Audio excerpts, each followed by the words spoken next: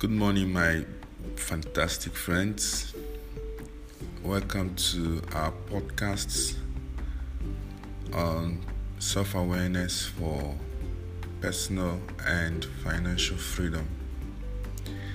I would like to start by apologizing for not making this podcast yesterday, which was Monday, because I had said, it's going to be a weekly podcast series, and we were going to have it done on Monday.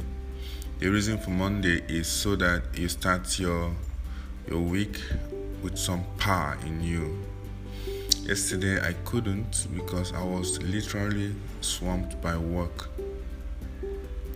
However, I said I must do it this morning, Tuesday morning, so that we can get on to.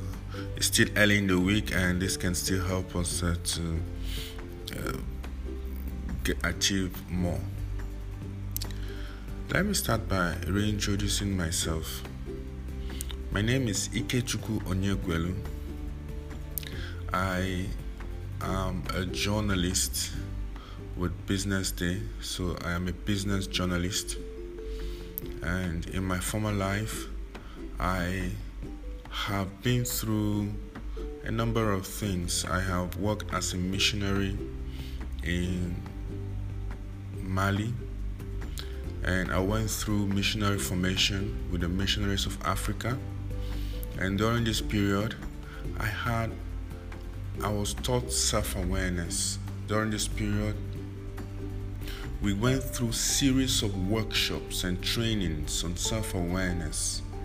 And what this helped me do was to come to accept myself for who I am. And I was able to come to this realization and acceptance of myself by first knowing who I was or who I am and why I behave the way I do.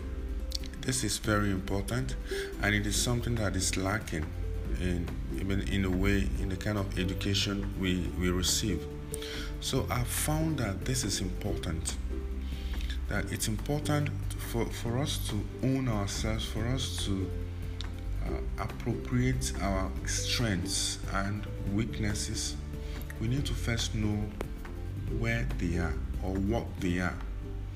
So my missionary training and formation gave me self-awareness, and this is why I can talk about it. With self-awareness comes personal freedom.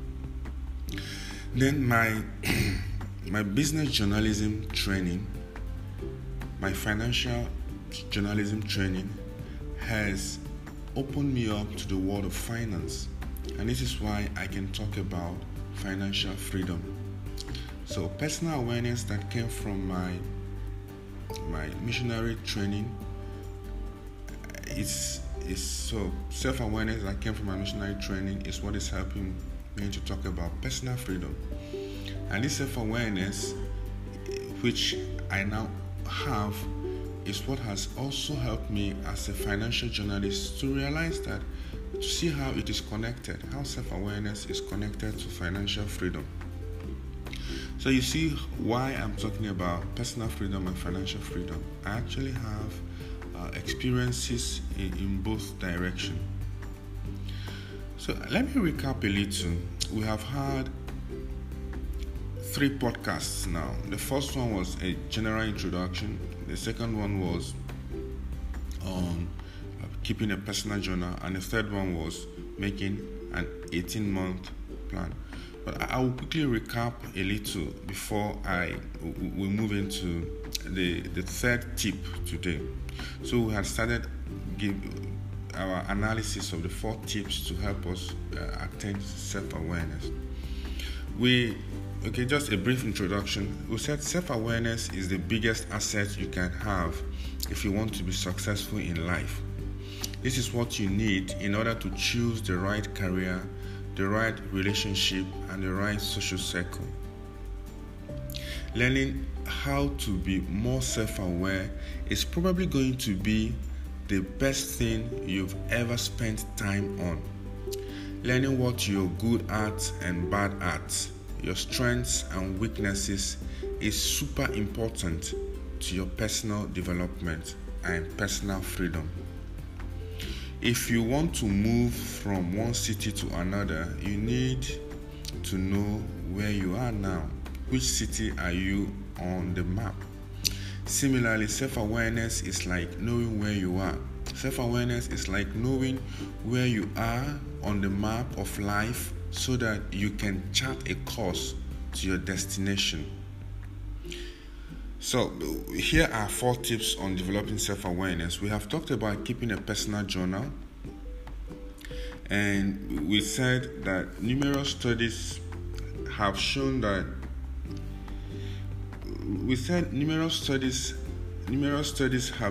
people who keep a personal journal are happier and more successful. And the whole point of this exercise is to become more in tune of how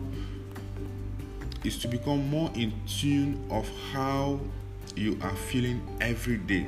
This gives you the opportunity to look at these feelings and own them. So that was the first one, keeping a personal journal. And of course, when you've kept your personal journal every day, it's different from keeping a diary. A personal journal is very different from keeping it's different from keeping a diary. So from after we did the keeping the personal journal, and then we made reference to the second tip was to make an 18-month plan. And we said this is important because the reason behind it, the 18 months, is that it is neither too short nor will your goals seem too big to achieve. It is not such a long time frame that you are not motivated to work on your goals. If you want to be a graphic designer, the example we had used, you need to decide what you want the outcome of this job to be 18 months from now. And then write down your expectations, hopes, and what actions you want to take. And then when the 18 months are up, compare your reality to your initial expectations. So that was the second tip. The second tip on how to develop personal self-awareness for personal and financial freedom. So today we are looking at playing to your strengths. Always play to your strengths. This is the third tip. So the first one is keep a personal journal. The second one was make an 18-month plan. And then the third one now is always play to your strengths. It is much easier to play in, let's say, play basketball. It is much easier to play basketball if you are 7 foot tall versus if you are a 5 foot tall person.